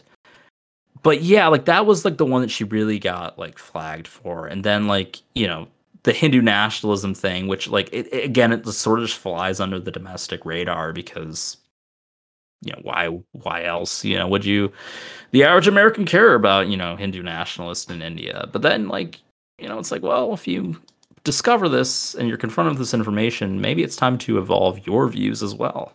Right. I don't know. I had an item in my fucking outline about like these various grifters, and I think, you know what, maybe we should develop this into a concept for another episode, because I think there is a lot to be talked about with like some of these weird, like, if not like ex-politicians, like journalists who like take weird right-wing turns, or like guys who can become has-beens and then just shift to like weird fringe positions. And it's like you have like, and some of it's tied to like, we can save some of it for the episode, but like one of the things I wanted to like, kind of mention on that is that like I feel like people are just like, well, if they're critical of the thing that I'm critical of, they must be on the same side as me. And I think that's like a really like that particular take divorces yourself from any meaningful nuance. Yeah. That, like, and like the thing that, and I think I sent this to you too, where it was from an academic, but they were like arguing that like Putin was like a credit to like the progressive agenda because he's anti-Western imperialism. You didn't accidentally get sent like one of those patriotic socialist things, did you? Those MAGA communist idiots. It's idiocy, and like part of me wonders like, damn, the FBI is really working overtime with some of this stuff. But like, I mean, it's not working at all. But yeah, it's just like, and it's just like some stuff like that where it's like, and again, it's sort of like, I think, for something like in the Putin case, like it's kind of, I think people get really self-absorbed into the American Western lens where they're like, oh, we're like, it's like, no, there's problems in other parts of the world that we aren't necessarily responsible for.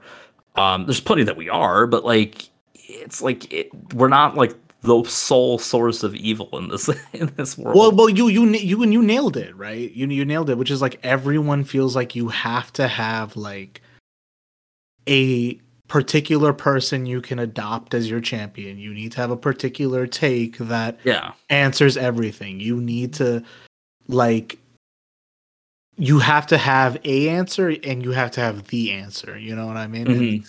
Whether it's the culture war, whether it's this like lionization or demonization of like various like things. Like, I mean, I'm just gonna say like with the Ukraine stuff, right? Like, you're really asking me to pick between Putin and Zelensky? I like neither of these guys. Why do I have to pick? Why do I have to pick a guy to like? Why can't I just like say that this is unfortunate? You know what I mean? Well, like, and the thing is too that I think that like gets lost in all this on like the Ukrainian thing specifically is like your choice doesn't really matter. Yeah. You know what I mean? Like, it's like you have like you personally have zero stake, but like, you, the listener as well, probably also has zero stake. Unless, Joe Biden, you've come to join us. Welcome, Dark Brandon. But, outside of that, you don't have any like real stake in this. You can find what's happening to be horrible. You can find one of the actors to be in the wrong more than the other. But like these people where it's like, oh, look, Ukraine did this thing that I don't think is cool. How can you possibly side with Zelensky? It's like, well, it doesn't really matter. Right. It's more like passive, basically entertainment for like American onlookers. It's about as meaningful as whoever you prefer in Game of Thrones. Yeah. So I've got like an idea here that might tie a lot of this together, right? Which is like, I wonder like to what extent some of this kind of thinking or behavior stems from this like inability to admit powerlessness or a lack of agency within this system, right? You've only got two parties you can pick. If voting is the right thing to do, you got to pick the lesser of two evils. You got to participate, right? Mm-hmm. You're trapped within this system. You're confined and circumscribed by its rules. And I feel like that's like that inability to admit that you're in the rump position is like something that's so terrifying to people that they just fail to do it. And I'm kind of wondering, like, even if you couldn't enact this hypothetically, I've talked to a friend about this, and like it was just a fun thing to bullshit about. I'm not advocating that like this is what we all do. Well, let's agitate for it, but conceptually, like, what if you could just have a vote of no confidence on your ballot? What if you go to the polls and there's like a button you can click to basically be like, fuck all these guys? What do you think that would like people would turn out just to say it? If you could trigger something from like a majority of people having no confidence, like, I don't know. Like, I think that's the key thing, right? Is if it's meaningful, because I'm like, can't you just vote third party in that case? Like, isn't that option or just not show there? up? Yeah, like I guess like that's the thing. Is like if there was only a way to like channel, you have to channel that discontent into some line of action, and I think that's been the problem, right? Because even like non-voting, that clearly hasn't like mattered. I mean, the way we run elections, like, a little bit behind the hood, is kind of assuming like you're not going to turn out non-voters. That's why we have to work on these quote unquote moderate persuadables or swing voters, whatever you want to call them. We care about them, and it leads to issues where it's like, well, like, I'm, as the Democrat or Republican, I'm entitled to your vote on like that side. I mean, the Republican side, I mean, they're giving them all kinds of red meat, but on the Democratic side, it's like, well, I'm inherently entitled to your vote as someone who's on the political left. So I have it. I don't really care about talking to you anymore. I have your vote. I can move on to the next door, and I'm going to talk to this like old granny who, will vote for a Nazi if I don't agree to lower her taxes or whatever. No, that's fair. Yeah, I don't know, because like in the hypothetical I was talking about with my friend, it was like, what if you could trigger like, and it was pure hypothetical. There's no way to prove Right. something Yeah, this and I hard. think that's that's the Like, thing is I it's like couldn't trigger a constitutional convention. I don't know. I don't even know if that's like the fakes in that case. well, and I mean, and that's another interesting question too, because I mean, as much as like that's probably necessary, like, couldn't you? Like, isn't that arguably treason? Like, I'm sure the FBI would stomp that out pretty quick. Right, right. That's why. Like, That's why I'm saying this. Because you're is a basically saying hypothetical. like we're going to overthrow the government with this government. That's true. Yeah. So this is a purely hypothetical. Like, history would have had to play out differently to even have something like this. You're right. Yeah. I don't know. There's it's two pronged. Like, there has to be like a fundamental change or shock to the system, but also like there has to be some kind of like elevation of social I don't conscience. even know what the shock to the system would be, right? Like, yeah, like it's almost immune to it. 2016 and 2020 have happened. Yeah, Like, what shock to the system are you looking for at this point to like no, that's fair. That's change completely things? Like, and I think it's one of those things too where it's like, as much as like, it kind of ties to our powerlessness and whatnot, but we look to on the political left, people look to Marx or other theorists and stuff like that as like a remedy. But at the same time, it's like you do have to admit that he, at least as far as like how he thinks that stuff will change, has kind of been proven wrong. I mean, more than that, because here I am, the Marx defender here, right? It's like, you have to have a level of organization. You have to have a level of effort put in to even attempt that kind of change, right? Sure. And like, this is something that like I've talked about with other people in the left space, right? Which is like, there's a net refusal among American quote unquote socialists to admit that like we're in a rump position. We're in a world where the Red Scare happened. We're in a world where the Cold War happened. We're in a world where labor has been basically put into a rump position, and even though like there are new wins in certain arenas, and there is this like push or this new like conception of like what American socialism could be, it's all in the ether still.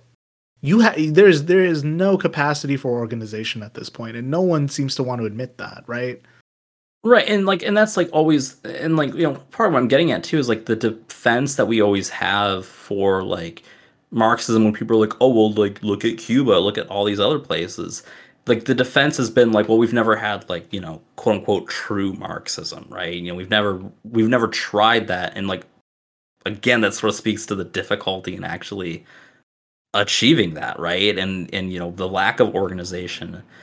Because it's like, yeah, the way it's been organized before, we've seen what vanguard socialism has, wrought upon different places.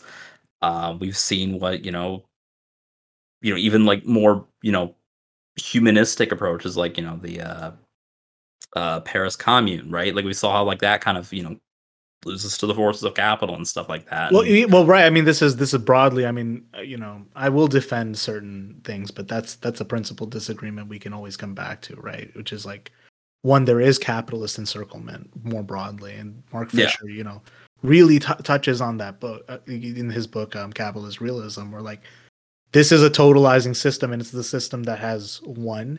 It's resistant to change, and it's the one we're trapped in currently, right? Mm-hmm. And I think even though like, and it's more entrenched now than it was then. Yeah, and that is the bottom line at the end of the day, is like, and as timeless as a lot of his like just real quick, like as timeless as a lot of his critiques of capitalism are, it's like he's writing about a very different capitalist structure that I think was infinitely weaker than it is today. Yeah. And it is the kind of thing where it's like, even if I don't know, I will always defend that history. I think it is something that people in those places should be proud of. I think the world communist, struggle was something positive, even if there were missteps along the way, right? Sure. But you're right. It lost to the forces of capital.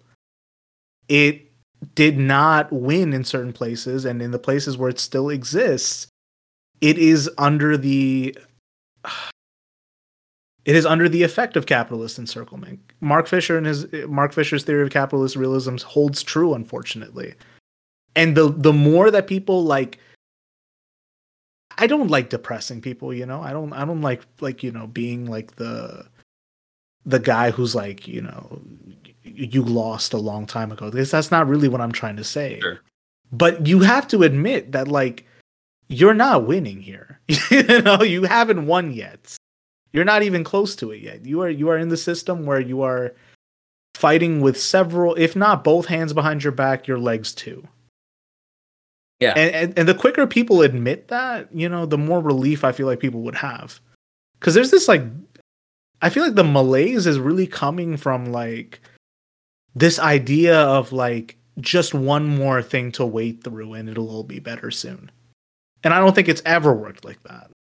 No, and I think, you know, on some level it's sort of a way to sort of like it's kind of that idea of, you know, not exactly manifest destiny as we like think of it, but it's, you know, this idea of like destiny that like it's just sort of one more thing and then, you know, it'll all change and stuff like that. And it's just it's not how things work, unfortunately. Yeah.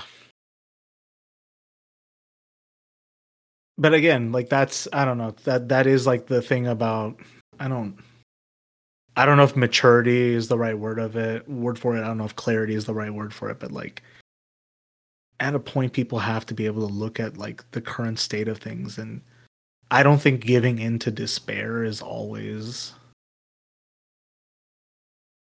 the thing to do. I know I'm prone to it. I know I do it a lot. It's probably never the thing to do. You're right, and it's also like you can never like take it on yourself as an individual. That like everything that's wrong with the world, you can't take it on yourself as an individual. But you have to, you know, have that measure of like you are existing within a fundamentally fucked up system. Yeah, and the more you deny it, the more just like psychic damage you do to yourself. I don't know how else to say it. I think that's probably the best way to like say it, right? I think that it's, you know, it's not a whole lot. You have to like, you know, sort of concede that, and I'm not saying that like, you know, hope for change is like naive or worthless. Yeah, not at all. We've never said that, but yeah. But yeah, it's like, you know, you have to sort of concede that you know, there's things that need to be done that aren't necessarily being addressed, and again, like organizations tied to it. It's not. I think, you know, the accelerationist theory. I think those people are probably wrong. Yeah, I don't honestly know. I agree with you there, because it's just like any answer which is I can just sit on my ass and watch it burn never looked realistic to me. Yeah, I mean, it's like you have. I mean, again, it's like one of those things where it's like you just like kind of look at like the historical evidence, and it's like, yeah, do you know where like things have been like, and not to, you know, like pull like, you know, the Candace Owens is want to do these days, but it's like, yeah, do you know who else rose to power through, you know, things hitting rock bottom? Hitler. Like, it's like, you know, it's like that's not like, you know, our worldview is not necessarily the one that triumphs once rock bottom's hit. Well, and that's the other thing too, right? It's like, it's not just that things hit rock bottom and Hitler comes in. It's like there were several missteps and bad moves that the SPD made. You know what I mean? Like, yeah. I mean, I'll say it. I'm full throated in this. That like, I believe in you know, in Marxism. I think that the world struggles for socialism and communism are a net good, right?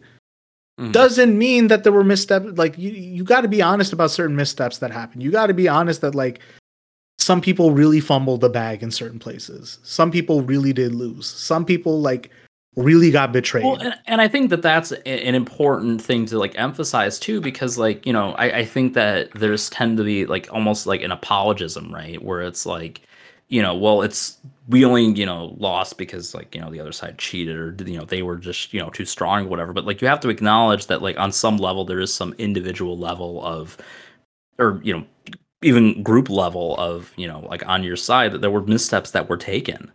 and you should learn from them. You can't ignore them. Yeah, and I mean, and that's the thing is like, you know, the question of like what to do about capitalist encirclement. Yeah, it does like seem like a way to let people off the hook, but it's also like it's the same problem that you as a modern day person who might feel like you're picking up the torch, right? You're also affected by it. You have to figure out a way to think around it. You've got to figure out like, you know, how do you prevent yourself from being subject to the same forces? How do you find a way around it? Can you not make the same mistakes, you know? There's nothing wrong in admitting that, like, you know, the past did not go the way we wish it did. That's why like it's why the present is what it is. Exactly. Like, there's nothing if like, you're a materialist. Yeah, you it's know? like very clearly the past did not necessarily go as planned. Otherwise, we would still be in that world. Exactly. I don't know. If I can just be like, you know, very honest to the listener here, you know, like I do worry sometimes that like I've hit the bottom of the well of everything I have to say sometimes. And I at some level like I do worry about like, you know, like what is everything I'm saying useful here, or is it at least like entertaining, or, you know, does it offer someone some clarity or some insight, right? But I think it's probably the most honest thing I can probably do up front is just be like, look, this is the state we're in. We're all waiting for something here. We're all trying to think of something to do here. And being honest about that is what gets you out of a lot of trouble. It saves you a lot of fucking grief. Yeah. Anyways, that's enough self-hagiography.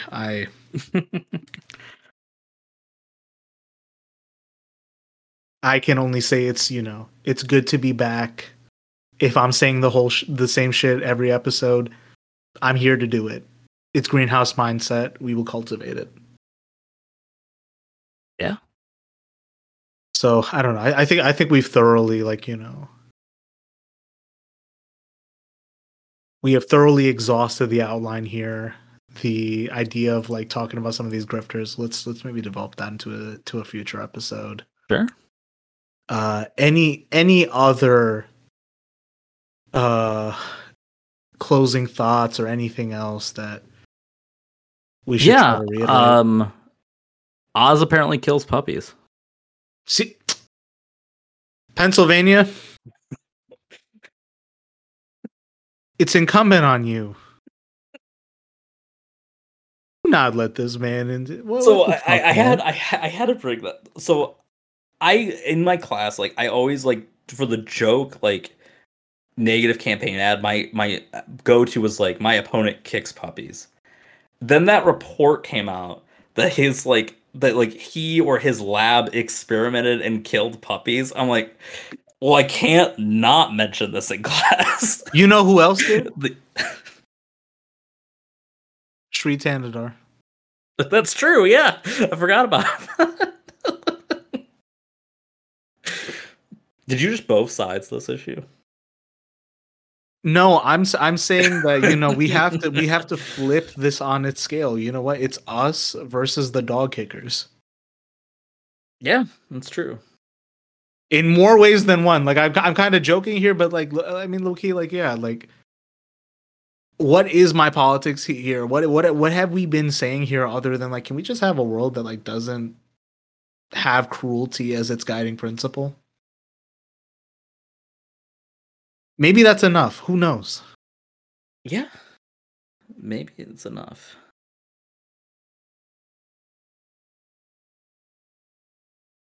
All right. Well, this has been another episode of Greenhouse Gaslighting. Thanks again for tuning in, dear listener.